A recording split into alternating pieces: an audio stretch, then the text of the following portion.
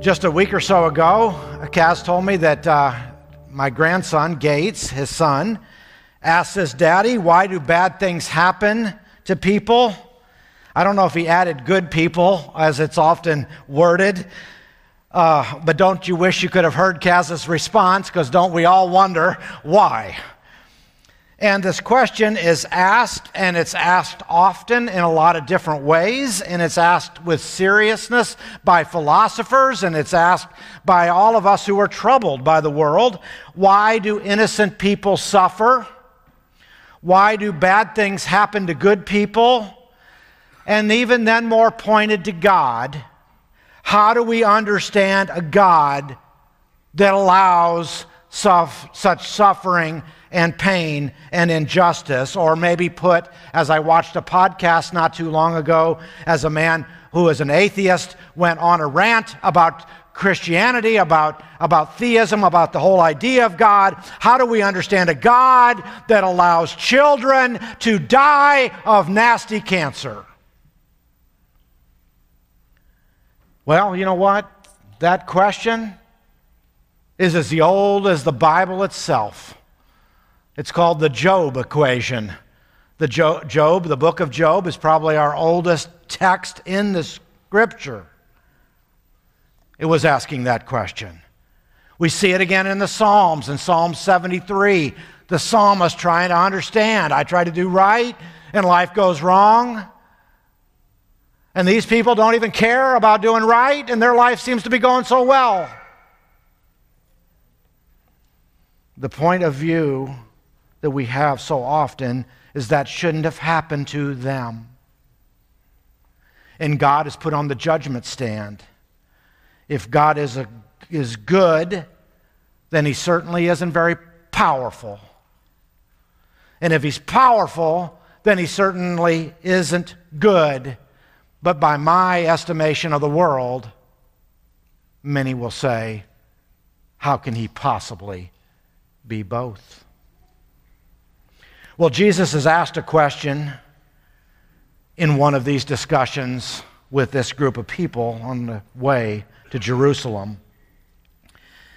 And the story is told, and they told Jesus this story, that some people were making their way from Galilee to Jerusalem for a festival, for a sacred time in the temple area, only to somehow trigger the brutality of a maniac named Pilate, who murders some of the worshipers, mixing their blood with their sacrifice in an act of vicious brutality. Maybe one could call it state-sanctioned perversity. Well, think about it for just a minute. The Galileans, just like Jesus was a Galilean, were at worship.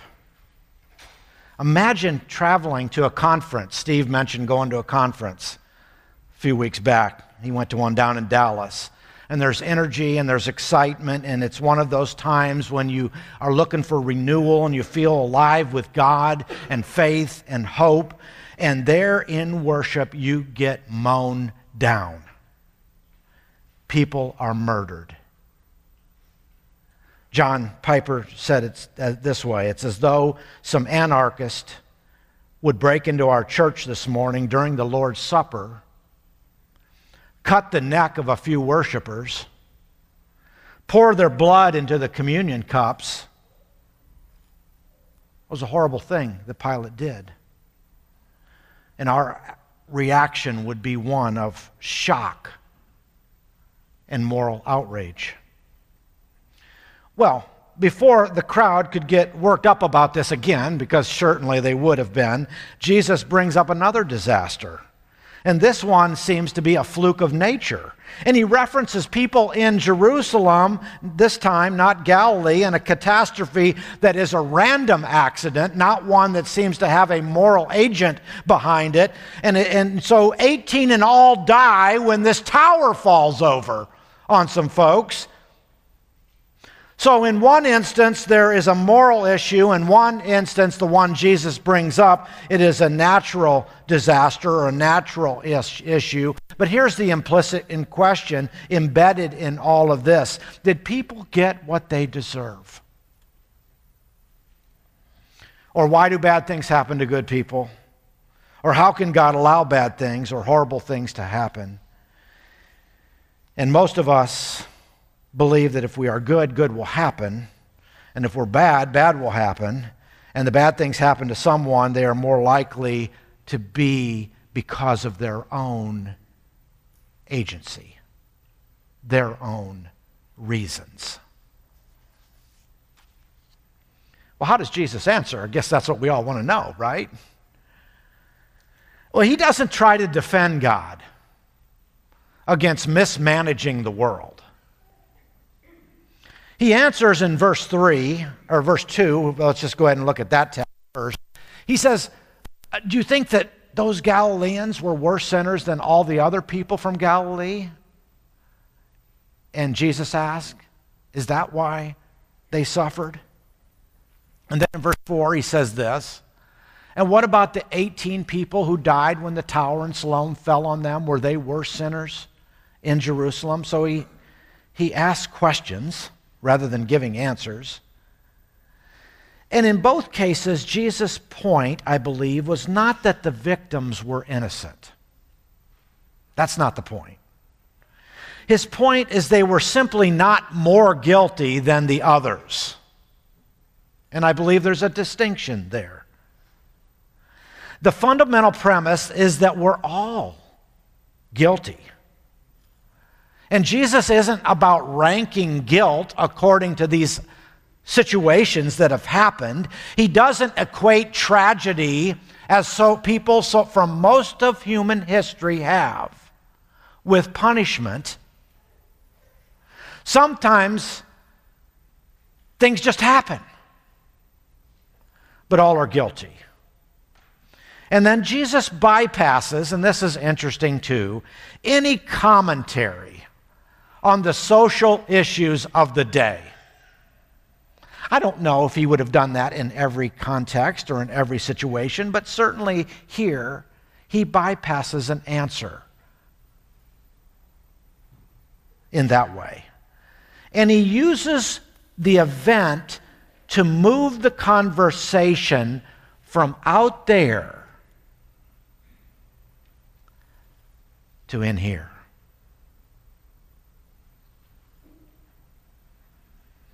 From they to you. And he turns the question, why does this happen, to the question that people should ask themselves, what does this mean to me? Responses of Jesus, I believe, do another thing, and we're going to see that here in our text in just a moment. We'll reread 2 through 5. They signify an urgency. Let's read it again and see if you agree. Do you think that those Galileans were worse sinners than all the other people from Galilee? Jesus asked. Is that why they suffered? Not at all. Now listen. And you will perish too, unless you repent of your sins and turn to God. And what about the 18 people who died when the tower in Siloam fell on them? Were they worse sinners in Jerusalem? No. And I tell you again that unless you repent, you will perish too. Remember the old song, softly and tenderly Jesus is calling? This isn't one of those texts. Think of it this way. In neither case did the Galileans expect to get murdered, or the tower falling on the 18 people, did they expect to die. Jesus is tuned in to how vulnerable we are in life to death. And as we talked about last week, our recent catastrophes, whether they're hurricanes or fires or mass shootings that seem to be going on relentlessly virtually every day, it's almost just a turnoff to watch the news, are markers, though, for the fragile nature of life and the suddenness of death. And so this language of urgency is to lead you to repent. Repent or perish. That phrase is used 2 different times in our text here. Think about the word perish for just a minute. The primary meaning of that word perish is to die, to lose life, to come to an end, to be destroyed. Perish in the Bible is paralleled with consumed, to being eaten up, to go to nothing, to vanish, to be cut off, to be deceased, to fade away, to be utterly wasted. You getting the point? Perish.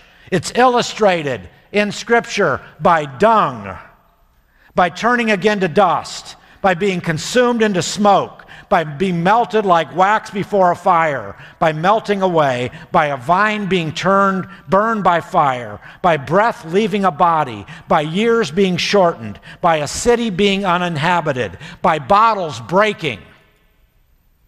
Perish. It's contrasted to prolonging days, to enduring, to having no end, to living, to eternal life, to everlasting life, to being renewed, to remaining. And while dying before God is clearly in view, I will also add that there is no indication that Jesus had in mind or is saying in this particular text eternal torment, or what we might call hell in mind. What he says is you will no longer be there. Now don't forget that within a generation of Jesus' words, there was a massive, unimaginable destruction to Jerusalem that could not even have been comprehended by those who were listening. And the citizens of Jerusalem who had not repented and turned to Jesus perished in that destruction of the city by Rome within less than a generation. Possibly that is what Jesus is thinking about. But on the other hand, he very well may have been referencing our final judgment before God, or the terrible judgment of Jerusalem and our final judgment before God. Regardless of why one will die, repentance is the focus. I want you to see in the text that Jesus takes what is out there and makes it personal. He makes it urgent. He makes it straightforward. And I hope this morning, by the work of the Holy Spirit, that you will see them in the message of the Word, in the message from Jesus, he's not trying to beat us up, but to show us the way to life with God. Inviting us into a changed life, because some of us need to make some changes. Repentance is an opportunity, and it is a privilege, and it is the sign of liberating growth of a human being, and it is at the heart of the gospel of God and the good news of Jesus from the beginning of Jesus' ministry. It just doesn't just pop up here in Luke 13, all the way back to the beginning of Jesus' ministry. Remember the words, the time has come. The kingdom of God is near. What? Repent and believe the good news. All right, with that stage set, he tells this story, this little parable that Melanie read. And in that parable, a man planted a fig tree in his garden, and he came again and again to see if there was any fruit on it. Doesn't take a whole lot to figure out that we need to be looking at our lives and the fruit bearing of our own lives. And he kept looking, but he was always disappointed. Finally, he said to the gardener, I've waited 3 years. Hasn't been a single fig.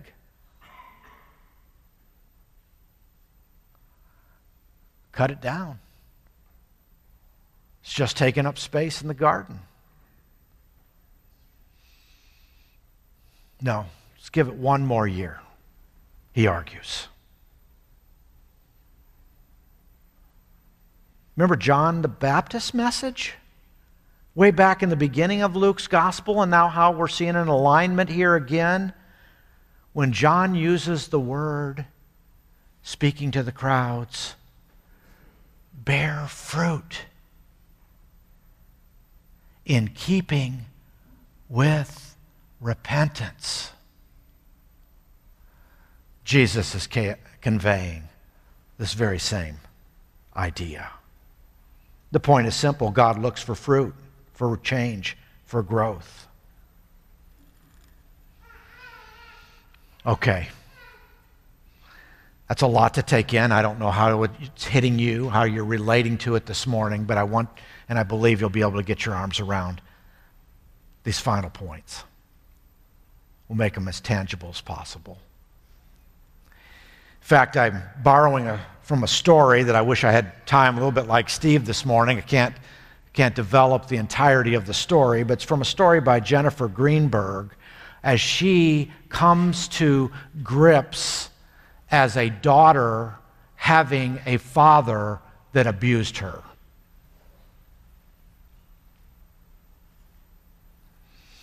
Over a long period of time. And on account of that, she wrestled with how to view her father and how to look at that relationship and how to think about his repentance. And she put together some signs that she thought marked genuine repentance. Straight from God's Word. I just want to share those this morning. We'll go through them quickly. The first one is this. A repentant person is appalled by their sin. Think Isaiah. Woe to me, I'm ruined. For I'm a man of unclean lips, and I live among a people of unclean lips. Why appalled? Why appalled? Because like Isaiah, the repentant have seen the glory and the holiness of God. Number 2, a repentant person makes amends. Left a letter there off of the slide. And what I want you to see here is that it is both vertical and horizontal. Think Zacchaeus, a thief, an oppressor of God's people, and when he makes amends, he says, here and now I give half of my possessions to the poor, and if I have cheated anybody out of anything, I will pay back 4 times the amount. And Jesus then confirmed, today salvation has come to this house. Number 3, a repentant person accepts the consequences. Think about the thief on the cross. Asked Do you fear God? One says to the other. We are punished justly, for we are getting what our deeds deserve. Luke 23. And Jesus answered, assured him of his salvation. Truly, I say today you'll be with me in paradise. Number 4, a repentant person doesn't expect or demand forgiveness from others.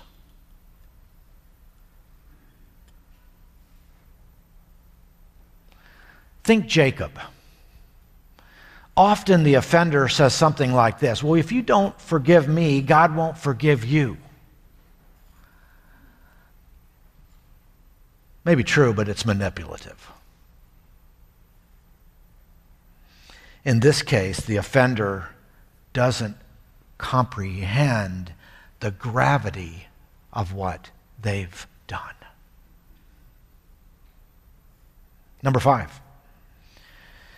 A repentant person feels the depth of the pain they've caused. If you find yourself minimizing or downplaying or excusing what you've done, or always pointing out all your good works or all your assets as if they outweigh or cancel out the bad, you've yet to come to grips with the fullness of repentance. The biblical view, Isaiah 64, your righteous acts are as filthy rags. Number 6, a repentant person changes. You realize God needs to fix my heart. And so you work to change your behavior and your actions. And that might mean seeking out friends, that might mean a counselor, that might mean a church leader, that might mean the Holy Spirit to hold you accountable. You see, 2 times in our text it says repent. The ways that it's used in our text, verse 3 and verse 5, are just slightly different. One seems to imply a one-time event. We need to repent. The other, repentance, is an ongoing repentance. And I want you to hear that, because many of us in this auditorium have repent and come to Christ, but we might minimize. I found myself doing that this week.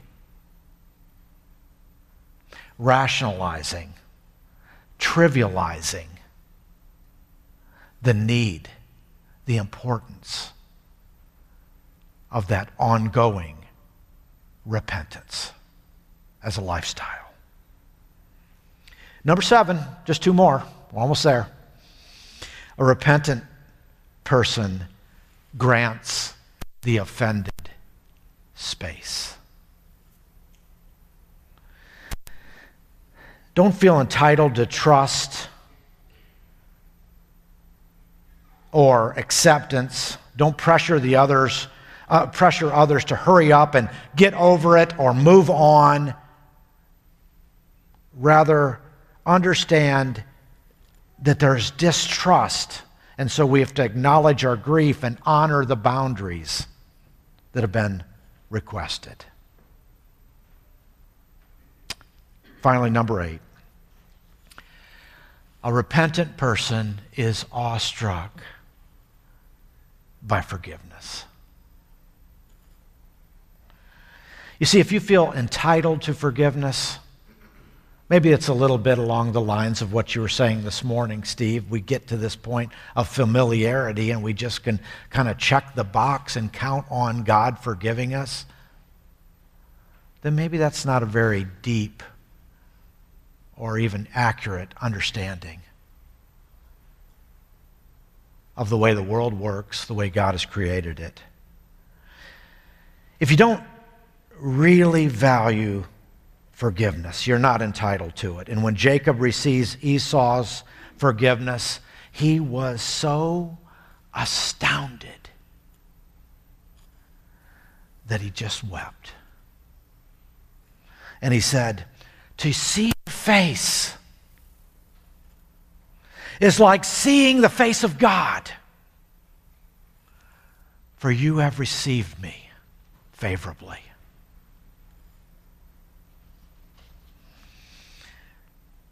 Jacob understood that forgiveness is a divine miracle, and it pictures the Messiah, and it pictures mercy. Thank you for being such good listeners. This has got to be one of the more difficult messages in a lot of ways that I've delivered for some time. And I don't think, as I've processed it through the week myself, that it's, well, first of all, it's not very entertaining.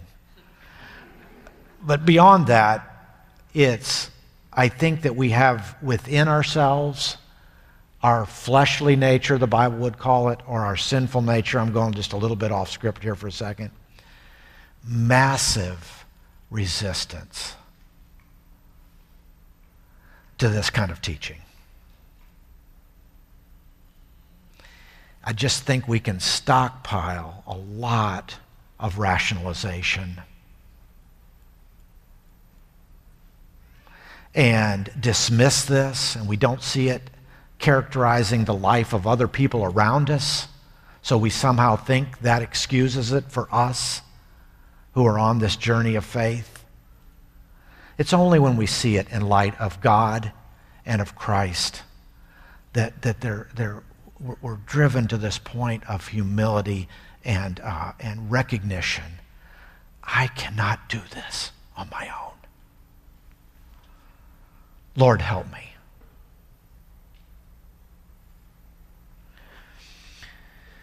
In fact, the